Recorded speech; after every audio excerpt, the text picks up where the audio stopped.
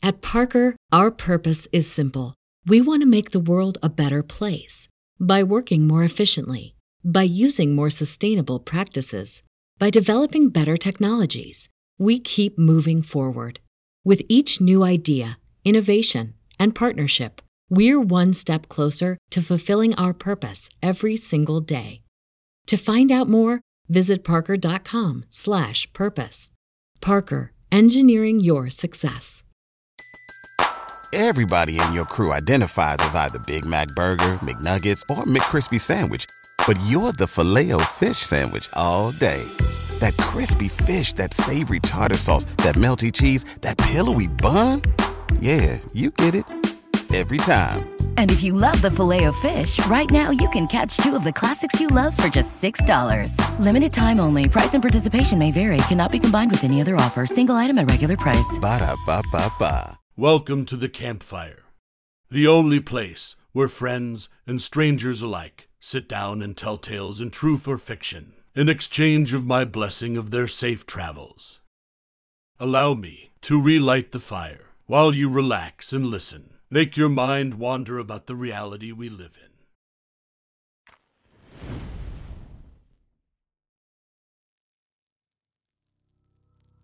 This story I'm about to tell you tonight is called No, You Have to Come Outside With Me, from user Small Waifu. Sit back, relax, and fall asleep as you listen to our tales. So, this happened roughly about 2 years ago. I worked at a hotel which had 50 rooms between 3 floors. I was the only employee in the building after about 5 p.m. It should be noted I am a girl.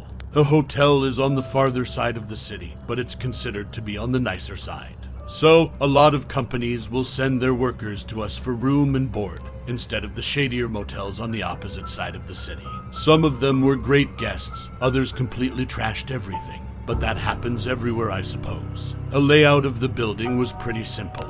You pull up to the front entrance, enter the foyer and the front desk. Lobby is right through a set of automatic doors. Right across the hall from the lobby was a staircase leading up to the 2nd floor, and to the left was our elevators to the 2nd and 3rd floor. The 1st floor only has rooms on one side to compensate for our pool, workout room and breakfast area, dining room, lobby, and the office rooms all being on the opposite side. The upper floors have rooms on each side, with the 3rd floor having the most rooms. Typically, the 3rd floor, the highest, we kept only for business and lawn stays. The 2nd floor was reserved for short stays or bigger parties, and the 1st floor we kept open for elders who have wheelchairs or walkers, or people who come in late at night for a one-night stay. Anyway, it was getting to the last few hours of my shift. It was slow that night, aside from a few work groups I had checked in a few hours earlier. I noticed a raggedy, rusted, and beat-up black pickup truck pulling up into the brightly lit car pit, so I got my paperwork ready for check-in. A guy gets out, completely covered in dirt. I figured he just got off of work, as most guys come in covered in dirt or oil. I do specifically remember that he reeked, which isn't too out of the norm either. Entirely, I just chalked it up to him being an oil field or construction worker. I got his credentials, his name was Michael, and scanned it into the computer. He also was reluctant to leave his vehicle information with me, but I explained if he didn't, his vehicle was at risk of being towed by morning. I thought he caved just because he was only gonna be here for the night. Michael requested a 2nd floor room close to the lobby staircase so he could have easy access to the front doors for smoking. Not out of the norm either. After taking his payment, I set up his room keys. I explained parking and policies and explained how he can get to his room, which was right up the staircase, and the door was on the opposite wall. He had a few bags with him, and he went upstairs. Almost immediately, he comes back down the stairs and accuses me of giving him broken room keys. I had to explain if he put them next to his phone or anywhere near a magnet, potentially in his wallet, the keys will deactivate. I did offer to take him upstairs and open the room for him to make sure the new set of keys worked, and they did. He walked into his room by himself and shut the door, so with that, I was on my way back down to the lobby. When I got back into the office, something odd caught my eye on the cameras. He hadn't left the building, but his car wasn't in the front anymore. He didn't mention anything about having another person with him. The side doors don't open unless you have a room key or are on the inside of the hotel. So I started to watch the cameras to make sure he wasn't trying to sneak people in. About 20 minutes pass, and I notice nothing happening except him coming down the stairs. I smile politely and he goes outside. He stays outside for about 10 minutes, just standing in the carport. I can see it on camera. Now, while I thought that was a little weird, I just chalked it up to him taking a smoke. I stopped paying attention after a while and started to file the paperwork that was due before my shift ended. Michael ran back into the hotel, cigarette still in his mouth. I instructed him he must take his cigarette outside and put it out. I told him prior we do not allow smoking inside the building. He just threw it on the ground and put it out with his shoe. He turned his attention towards the TV and ended up sitting in the lobby for an ungodly amount of time. He kept glancing toward the door, which made me uncomfortable. During this time, the friendly demeanor he had at check-in completely disappeared. He seemed paranoid and agitated now. He would whisper to himself, I couldn't hear what. After about 30 minutes of him doing this, I instructed him to go back up to his room because I cannot have people in the lobby when I am working on closing procedures. Michael asks me to take him up to his room because he is uncomfortable and scared. I explained that I am unable to do that for safety reasons. What I could do was watch him go up the stairs on camera, and he could call down to the office on his room phone when he arrived in his room. I was just trying to be friendly and get him upstairs as quick as I could. He goes upstairs, but immediately comes back down and informs me that he forgot where his room was and I would need to show him. I told him I can't leave the office or lobby, but I can explain to him where his room was because it was super simple. He was continuing his whispers. This time it was about him losing his phone.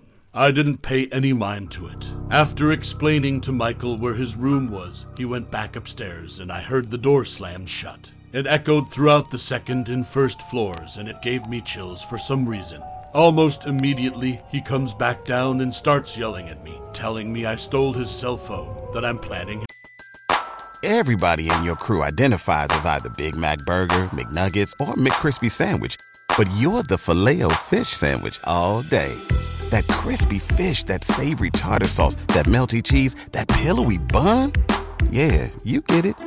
Every time. And if you love the Filet-O-Fish, right now you can catch two of the classics you love for just $6. Limited time only. Price and participation may vary. Cannot be combined with any other offer. Single item at regular price. Ba-da-ba-ba-ba. His demise, and I need to find his phone. This was completely bogus, as I haven't left the office since making sure his room key worked. He asked me for help, and I just wanted him to go away, so I slipped a screwdriver into my pocket just in case he tried to attack me. And I began rummaging through the lobby couches looking for his phone.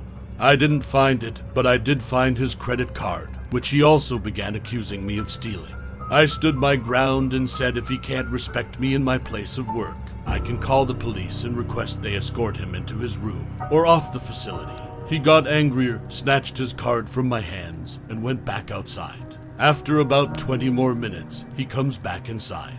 He is calmer, but he asks if I would please go outside with him because there is something wrong with his car. After I absolutely refuse, he tells me that I need to go outside. That it's not fair, he's the only person out there working on his car, and he just needs some FC King help. I had to explain I am not allowed to accompany a guest outside of the building. He just starts repeating that I absolutely have to go outside with him. Now, I have anxiety, and I tend to let my mind roam over wide horizons, and this was no different. I was about to have a panic attack, so I called the owners and asked them what I should do. It was my first hotel job, and although I have tons of freedom doing my job, I still want to know how to properly handle these situations. The owner told me if I am uncomfortable and suspect he is under the influence, or a danger to myself or himself, I have full reign to call the police and have them ban him from the property. I asked if they could just keep an eye on the cameras they have access to at home because he is acting weird. I locked all the lobby doors and made sure the side and fire exits were all properly secured and closed, so no one could sneak in. I did this while doing this on the phone with my boss because I was scared to leave the office by myself. After getting back behind the office, I locked the door and I just brace for him to come back inside. My boss tells me to just watch the cameras and keep my cell phone nearby just in case I have to call for help. Meanwhile, I noticed on the cameras I couldn't see Michael anymore. I didn't know where he parked, but I damn sure wasn't going to go looking. But what I did notice is there was another vehicle driving through our parking lot. I called the hotel next door to ask if the car was on their cameras too, and I was informed it was an unknown vehicle to their records. It was unknown to me as well. This just shot my anxiety up even higher. The car would drive around the back of the building to the front, but avoid the carport, turn, and then do the same to the building next door. The parking lot was almost empty, so I know they weren't looking for a parking spot. The car keeps going, and I'm watching it on the camera so focused that I didn't notice Michael coming back inside. Telling Michael he either needs to go up to his room or vacate the premises. He just continues to yell at me saying I need to go outside with him. He won't move out from in front of the entrance. I imagine he was staying within view of whoever else he kept looking back at. Then randomly, I see him sprint across the parking lot and out of the camera view. I also didn't see the car anymore after that. Since it was practically the end of my shift, I somehow managed to get everything done just in time for the next shift to arrive. I was so glad to see her I almost cried. I explained to her what happened and that the owners want her to keep the lobby doors locked. We put up signs explaining our doors were broken, and due to safety reasons, guests would have to call for entry or use the side entrances for their room. I also deactivated Michael's room keys and told the next shift girl not to let him back. If he shows up, call the police because he is a security risk.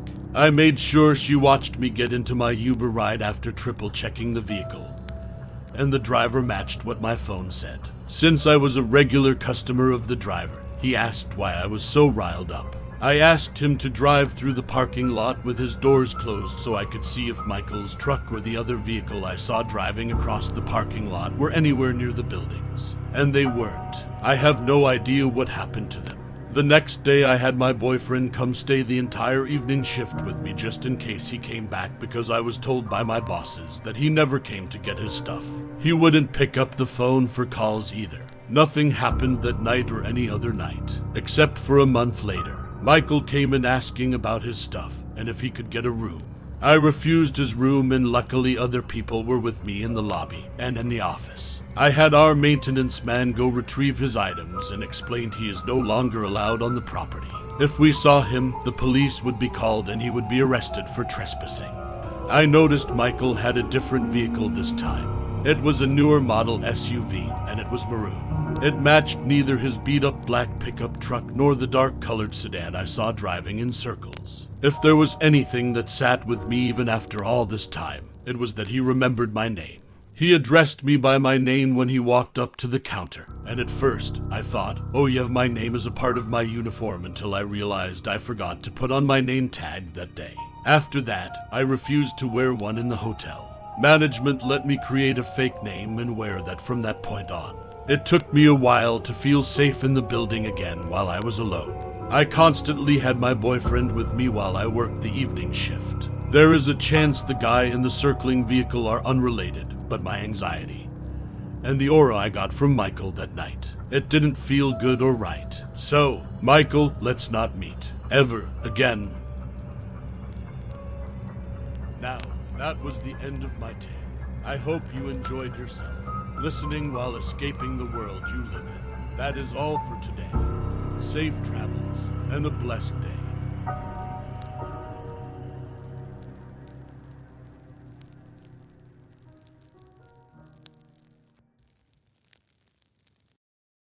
At Parker, our purpose is simple. We want to make the world a better place by working more efficiently, by using more sustainable practices, by developing better technologies. We keep moving forward. With each new idea, innovation, and partnership, we're one step closer to fulfilling our purpose every single day. To find out more, visit parker.com/purpose. Parker, engineering your success.